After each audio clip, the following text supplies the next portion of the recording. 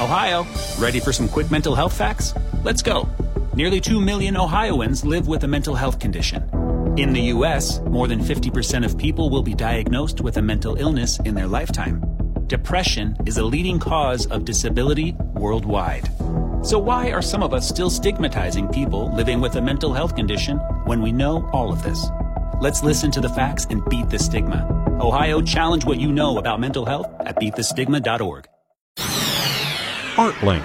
KFOR helps you picture the arts in Lincoln. This Sunday's Arts for the Soul concert at First Presbyterian Church of Lincoln is entitled Musical Memories. It will highlight several types. Memories that we've had from times past and making new memories, and also helping people who are having cognitive issues, Alzheimer's, and other forms of dementia. Dr. Brian Faulkner, the artistic director of the Arts for the Soul series, says their annual Sing from the Heart concert is a fundraiser.